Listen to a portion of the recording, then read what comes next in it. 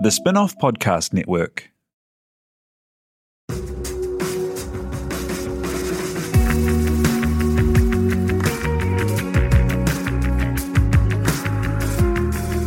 You're listening to Business is Boring, a podcast that reckons it's anything but.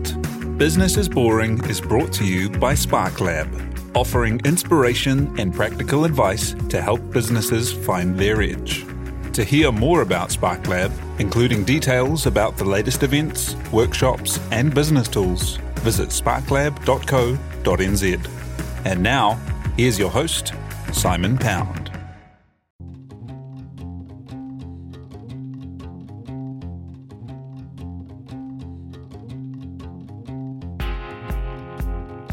You're listening to Business is Boring, a podcast that reckons it's anything but. Business is Boring is made by The Spin-off with help from Callaghan Innovation, New Zealand's innovation agency. Here's your host, Simon Pound.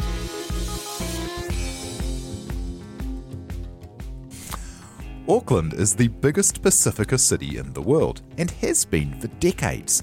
But for many years, you could consume an awful lot of media and not know it. Save for a few off-peak shows, where an institution called Tagata Pacifica showcased great stories at odd times and was still made with an eye to not alienating any non-intended audience. And then, around 2010, something really cool happened. A show called Fresh burst onto the scene. It told Pacifica stories in a true Pacifica voice, made with an eye to being relevant and real and proudly for the community first. It went great guns, becoming a cult hit and helping to launch careers and talents into the industry. The producer, Lisa Tauma, extended this as the monolithic media continued to give way, launching the Coconet, an online virtual village that tells Pacifica stories in unique ways and is consumed and loved through the prime time of the internet. It's such a cool force in media, and to talk the journey, being the change and telling stories for the audience rather than the nice old ducks that might have accidentally turned on the telly of a morning, Lisa joins us now. Kia ora, good morning. Good morning, lovely to be here. Hey, tell me about how you got started in on-screen storytelling. Yep, so I had done a lot of things in the arts realm, and I'd done some moving image, and I'd done art history and film at Varsity doing an MA, and I'd made some short films, as you do, pretty terrible, really glad they will never see the light of day. But because I'd been working in moving image quite early off my own steam, when Tangata finally had a new placement to take someone on, TVNZ in those days had a lot of long-term contractors. People rarely left. Anyway, there was a gap in the market, as it were, and I happened to sort of be in the right place at the right time. They have had a fantastic producer, Stephen Stalene, who shoulder-tapped me and brought me on, which was hugely exciting because this program, Tagata Pacifica, had been going, it's in its 35th year, I think, but they had only had a budget for X amount of people over the years, and so there was only ever a chance for any Pacific person to get into on-screen storytelling if someone left. So I just happened to be around at the right time when someone did leave, because, you know, as you said, there was this few and far between, and there was one program for all Pacific people of all ages, every single island denomination, and we had 22 minutes on tally for, you know, at that stage, 15 years, and that was it. It's hard to overstate now just how narrow the broadcasting was. If that really was kind of the only position, there weren't documentary strands, there weren't youth shows, there weren't anything else kind of aimed at the Pacifica community. Well, that's right, and I mean it had a lot to do with, I think, the way that New Zealand generally thought about itself at the time. Some would argue still do, because, you know, I think we've just always been uncomfortable with our recognition of our identity as one of the biggest Pacific islands in the region. And I think there's always been this disassociation. And in the 70s and 80s and 90s, there was still all this broadcast stuff that was, you know, clinging to, a lot of overseas media. But even the stuff that was being produced here really, it was just so divorced really from our place in the region, and reflecting the sorts of society that we were, and so I think the Pacific sector was seen as this tiny migrant sector still, that we're really lucky to have any representation at all, because we were this small migrant community. And I think we've had to kick the door wide open, not only with getting the broadcast sector to recognise that, with its diversity, Pacific people needed to be at the forefront of that for many, many reasons, but also that we weren't just one homogenous kind of group. There were so many sectors within that. The biggest sector is our youth sector. We're one of the fastest growing youth populations in the country. So while the New Zealand population's rapidly ageing, and it's an aged population, the Pacific population is browning by the minute. So as we speak, it's becoming browner and browner. And in 20 years, the projection is we are going to be a very brown population. And this is the future of Aotearoa.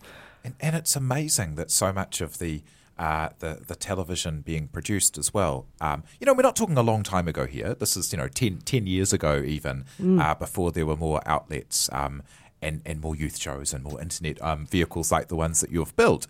But if you did have 22 minutes on television, that was still mediated through the view of what if an 85-year-old in Eketahuna just happened to turn on the TV. It all has to make perfect sense to them as well as the community it's made for, which must make it very challenging to tell authentic stories. Well, it was. I mean, there's two things with that, though, because everything on the golden space of television and, the state-owned network. So, and tangata's on TV1. So anything in that hallowed space has to go through all the commissioning filters and all that. And there is that, it was very, very through a specific filter. So you're making a product that's put through a filter. It's funded for a niche audience, but via the network, it has to also be understood by a wide audience. So there's so many challenges with that. And so it was really, really challenging. But the great thing is when you're as off peak as we were, there's a certain amount of getting things through under the radar, because it just kind of isn't enough resource as well with a lot of the networks to monitor a lot of stuff. So yes, it's the filter's always hard, and the filter's always going to be there with those spaces.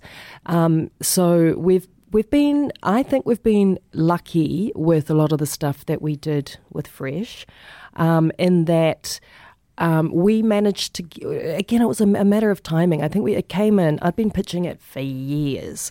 So Tangata Pacifica was the only Pacific show for about 15 years, I think.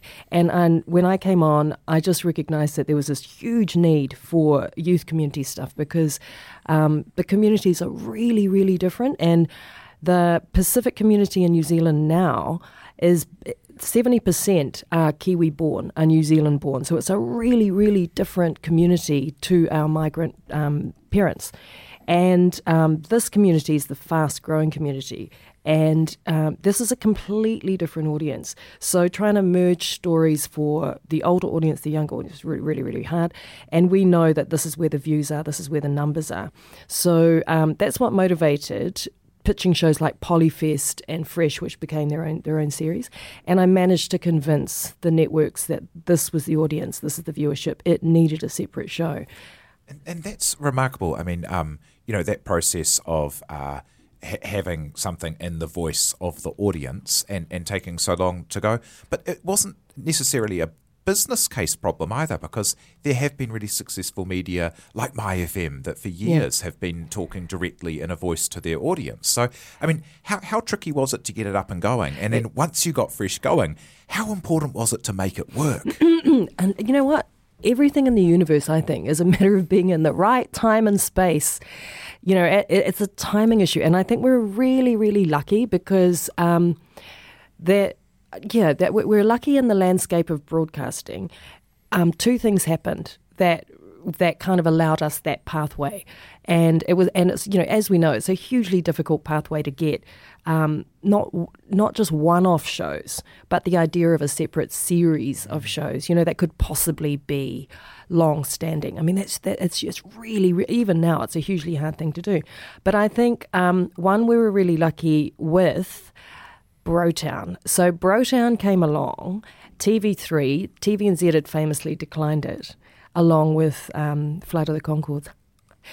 Anyway, TV3 picks up Brotown. Catherine Denave, what a star. She made the incredible programming decision of putting it on prime time. This animated comedy that was the most irreverent, politically incorrect, you know, possibly, but that innovative thing that spoke in this language that New Zealand television had never heard before. I mean, you know, and then it became the part of the lingua franca. I mean, you know, I remember getting in a taxi and this 80-year-old Palangi man saying, "Not even now," you know, and I mean, people often forget, you know, this generation, because it was actually so long ago. Brotown was 15 years ago. Yeah. Brotown happened, became a smash hit for TV3, and that, you know, translates into revenue. And then, you know, they put it on after it was on at 7:30. Then they shifted it, because it was so popular, they shifted it from 9:30 to 7:30.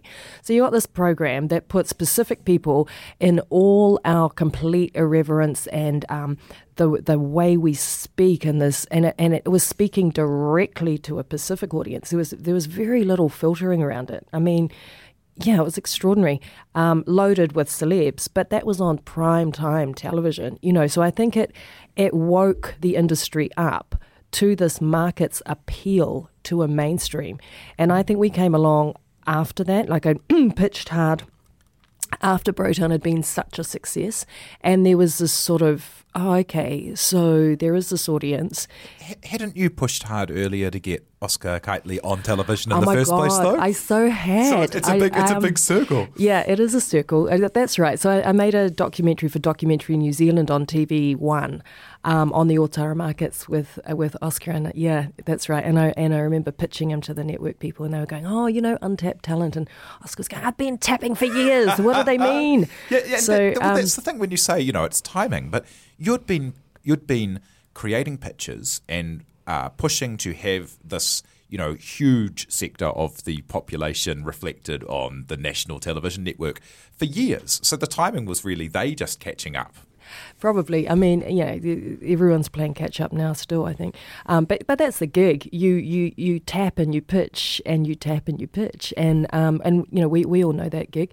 But I think it was, you know, you're exactly right. It was the sector catching up to this audience, and I think also at the time there was sort of a lot of there's this perception about Pacific young people being very cool and very sort of exotic. They're sort of edgy, kind of, especially in the fashion scene and in moving image and stuff. There was a lot of and celebs. There was because of the rise of the Pacific music industry at the time, which is, you know, now completely bottomed out. But you know, I mean, you look at the TUI Awards in the early 2000s, and every single major award was won by a Pacific artist. So the Pacific people were really at the forefront of the arts sector, especially in the music sector. There was lots of cool stuff happening. So that was the second thing that happened, was that we're kind of riding that amazing wave of Pacific arts creativity at the time.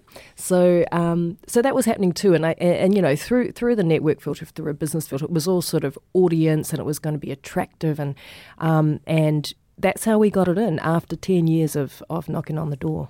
And so Fresh started as an hour-long series. And you mentioned before about the importance of not just having a one-off. And like, I don't know if outside of the television production industry everyone really understands what a pipeline for talent a long-standing show becomes. Like, what now has created so many great people who have gone on to all kinds of different presenting and production roles. And then, you know, Shorten Street has meant the entire television production industry could get a mortgage. And, you know, like, there's things like this where having a series means that people can get bedded in, earn their chops, know that they can make a living from telling stories they care about. Yeah, that is very true. And I'm so impressed you knew it was an hour.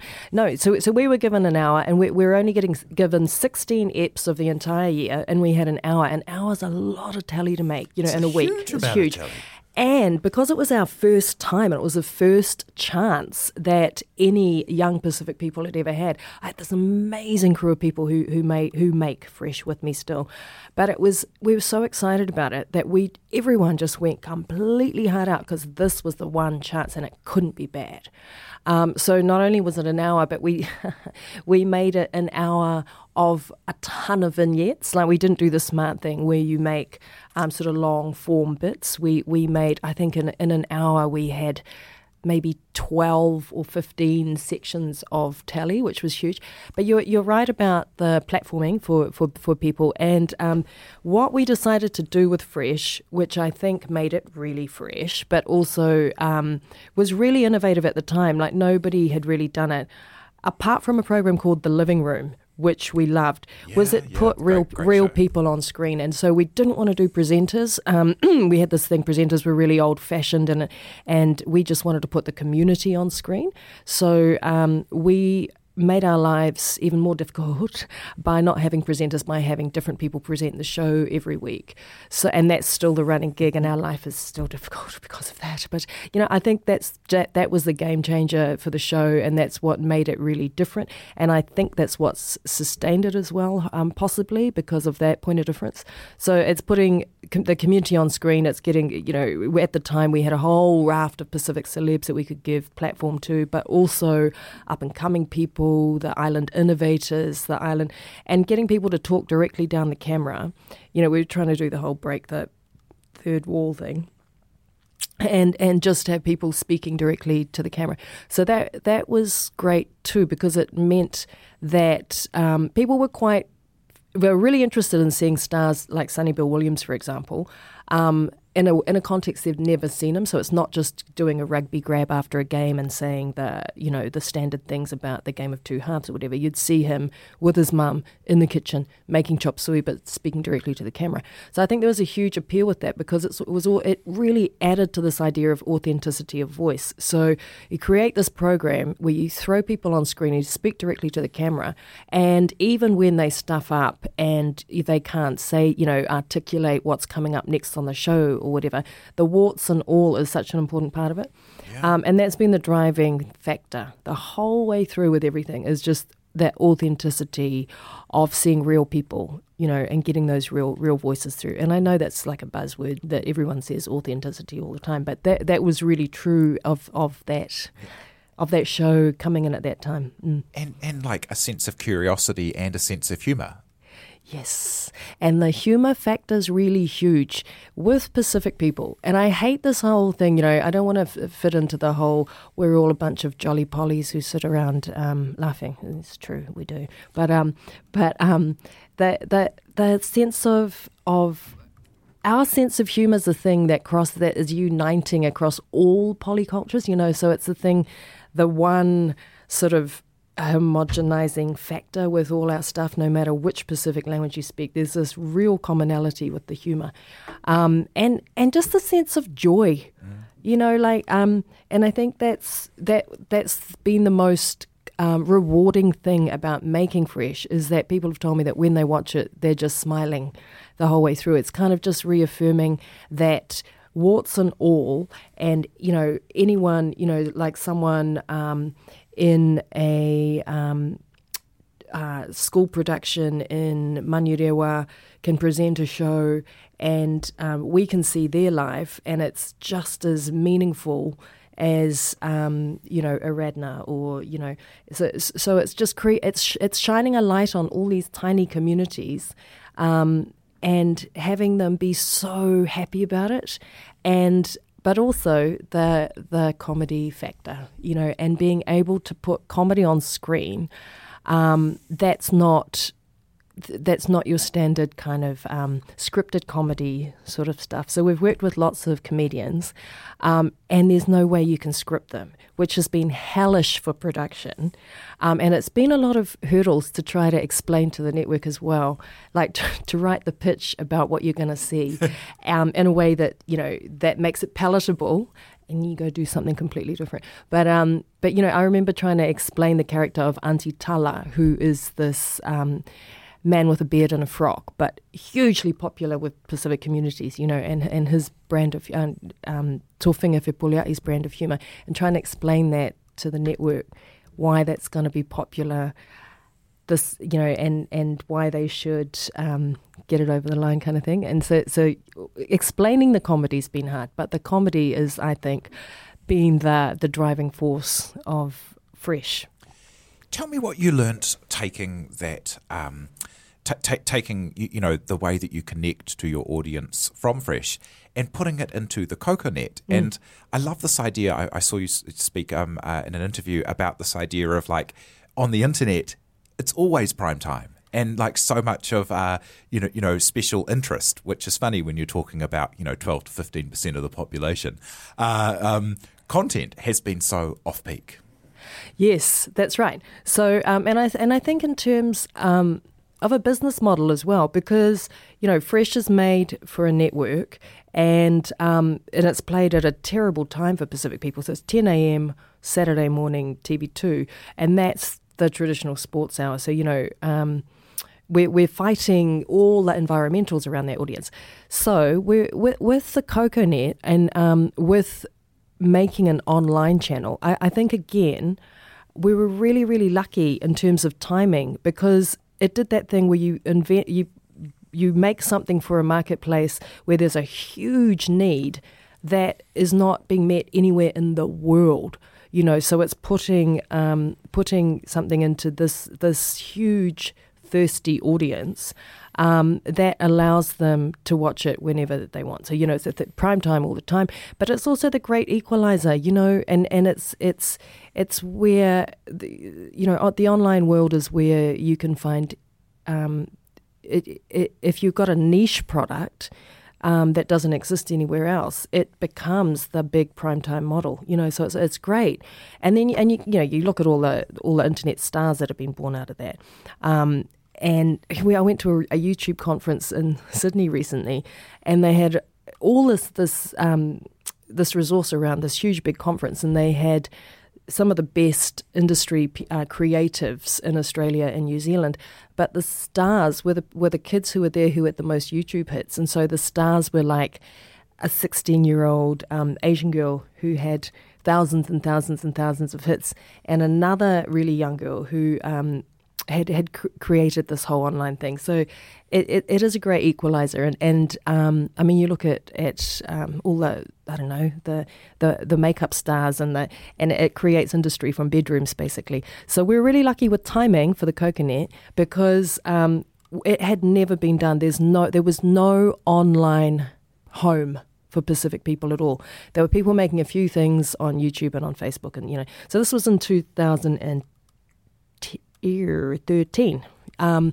2013-14. So we were really lucky with timing and being able to introduce to the world a place, a hub where they could come and find Pacific video content. And we're really lucky as well, because we got backed by New Zealand On Air, and that was very, very, very hard at the time to get them to believe in the audience and in us. But thank God they had an awesome digital person on board, Brenda Leeuwenberg, who took a bit of convincing, but eventually believed in our vision, as it were. And it was great. So when we put all that stuff online, it just exploded. Does that allow you to let the people tell you what they want to watch, rather than maybe a commissioner who, they've got lots of other people that they are reporting to. They may not have the same community understanding. Yeah, no, absolutely. People, good people, but maybe not the best people to be in charge of the decisions. So I mean, it's good, and so it's got that great kind of socialist element about it, I suppose, as well, with people giving you feedback on every single thing you publish, not shy, because people, it's that whole thing. They realise they can say whatever they want behind a keyboard. So you get tons and tons and tons of feedback on everything. And we've had some really good feedback and really interesting feedback. And so, and from around the world, like I had underestimated how big it would be to Pacific Islanders worldwide, because, I mean, you forget there's no Pacific TV anywhere else in the world apart from the local island tally. There's no other countries with migrant Pacific populations that are making tally in this. Like Australia, for example, there's tons of Pacific people in Australia. There's no Pacific tally. There's no Pacific stuff. So it kind of like there was this huge need for what we did with the Coconut, and it went gangbusters. And it's still, you know, like every new video we release has an avid audience waiting for it. Waiting to illegally rip it off and download it and put it straight to Facebook. Use the share button. Use the share button. Yeah, exactly. And tell me about, like, there's a really cool idea in the Coconut as well about this concept of, with so many Pacifica people being born in New Zealand and not having the exposure to growing up in the islands, the how-to content is really fascinating. Yes. Like, that's tell me right. about that. Because again, it comes back to this whole thing that these Kiwi Pacific audiences are our biggest population here, and they're so hungry for material from their homelands. And when we made the Coconut, we thought, the easy sell is going to be the comedy. You know, it's going to be like fresh. We've got to make lots of comedy because the people are going to want to watch that, and then we'll make some heritage stuff, and we'll try to, you know, to garner the interest of the comedy and push some of the heritage stuff to people. But to our amazement and delight, the stuff that's really gone off is all the actual island content. So it's heritage content, it's language learning, it's cultural learning from the islands that you put in these how-to sections, but you make them kind of, you know, relevant to the young audience. So it's like how to wear a ta'ovala, how to get into a nightclub in Suva, how to dodge a flying jandal, how to weave a Niuean basket, and those sorts of things have been really popular. And that, which is, I don't know why I was so surprised by that, because, you know, it's true of the population here and the things that, the hankering they have for wanting to know things from their parents' homelands. How important has it been, or how helpful has it been for running the business side of the operations? The way that TV is structured, where every project's like, you've got to make a little business case, and you've got to, you know, convince investors, and then you've got to run a budget to the dollar, or else New Zealand on air. It's all over. I mean, how important is it to get those kind of disciplines and structures into all of the production managers and the producers and all the people you work with? It has been difficult, but I mean, luckily, we had.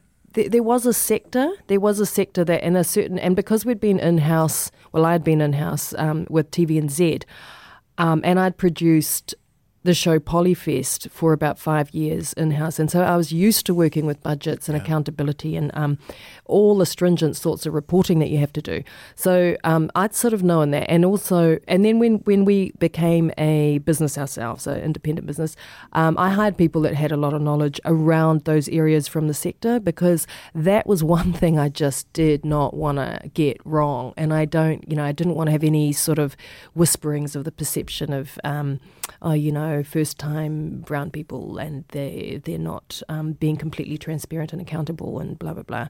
So I just made sure that we had people from the sector that could do, you know, a lot of the back end of it. The casework, oh my God, you're so right. I mean, so there's one thing coming up with a brilliant creative idea, which you do every single day, 10 times a day.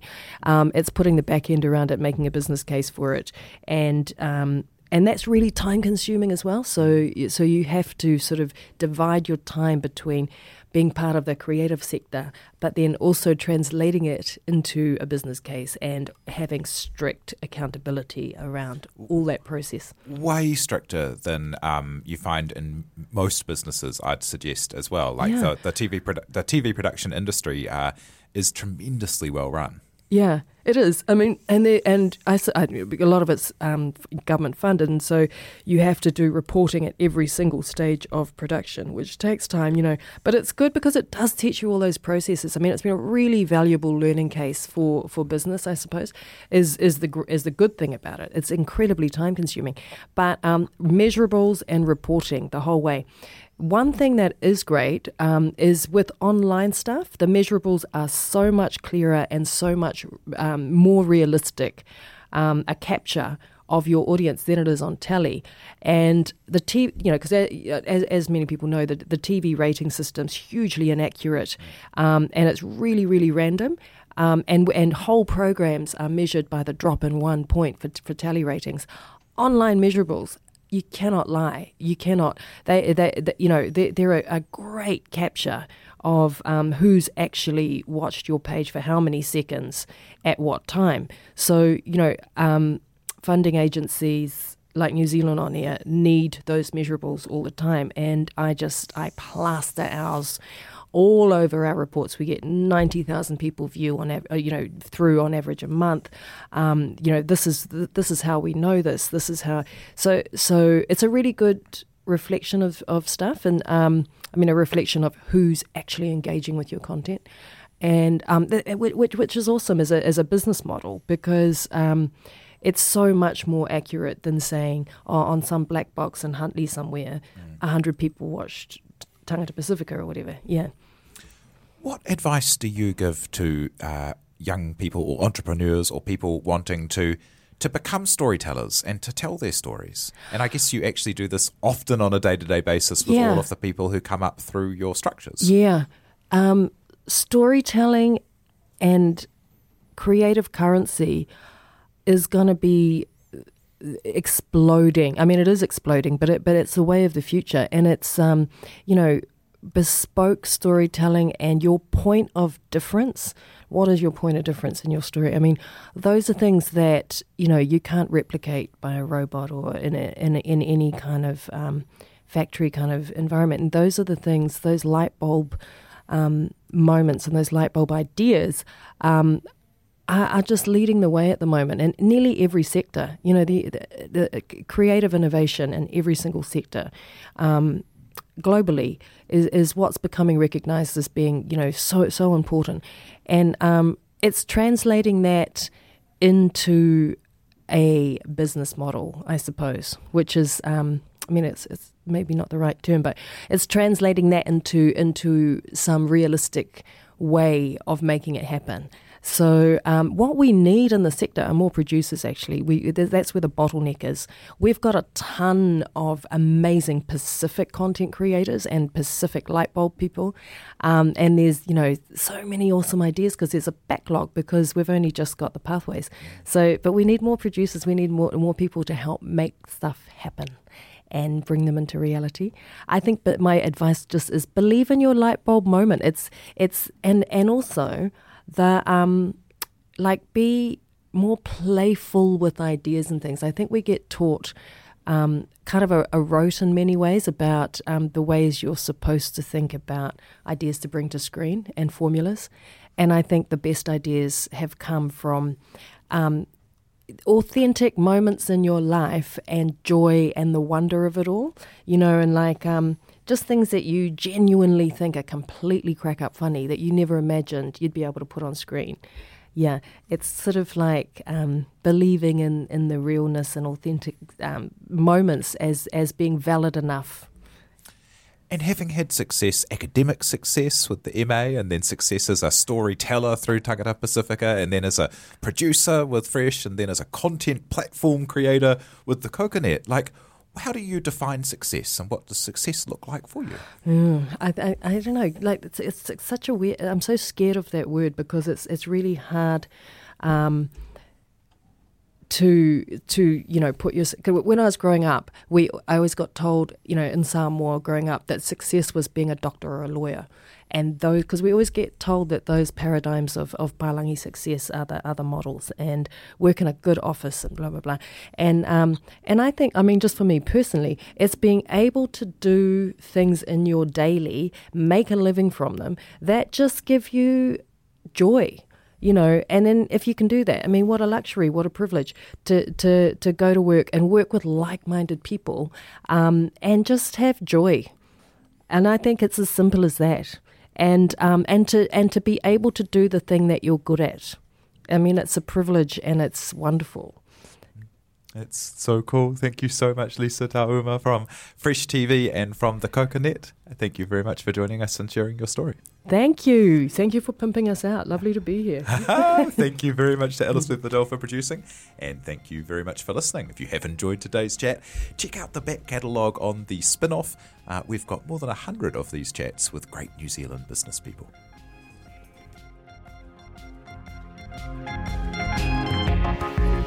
You've been listening to Business is Boring, presented by Simon Pound. And brought to you by The Spin-Off and Callaghan Innovation.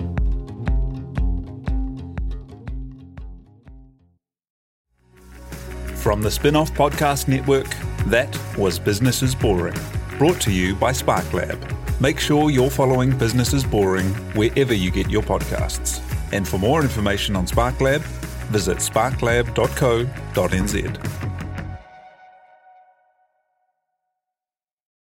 Are you making the most of your KiwiSaver investment? Generate is an award-winning KiwiSaver provider with a track record of strong long-term performance. Making a smart decision now could add tens of thousands of dollars by the time you reach retirement. Book a no-obligation chat with a Generate KiwiSaver advisor today at generatekiwisaver.co.nz/getadvice. A copy of the product disclosure statement is available at generatekiwisaver.co.nz. The issuer of the scheme is Generate Investment Management Limited, and of course, past performance does not guarantee future returns.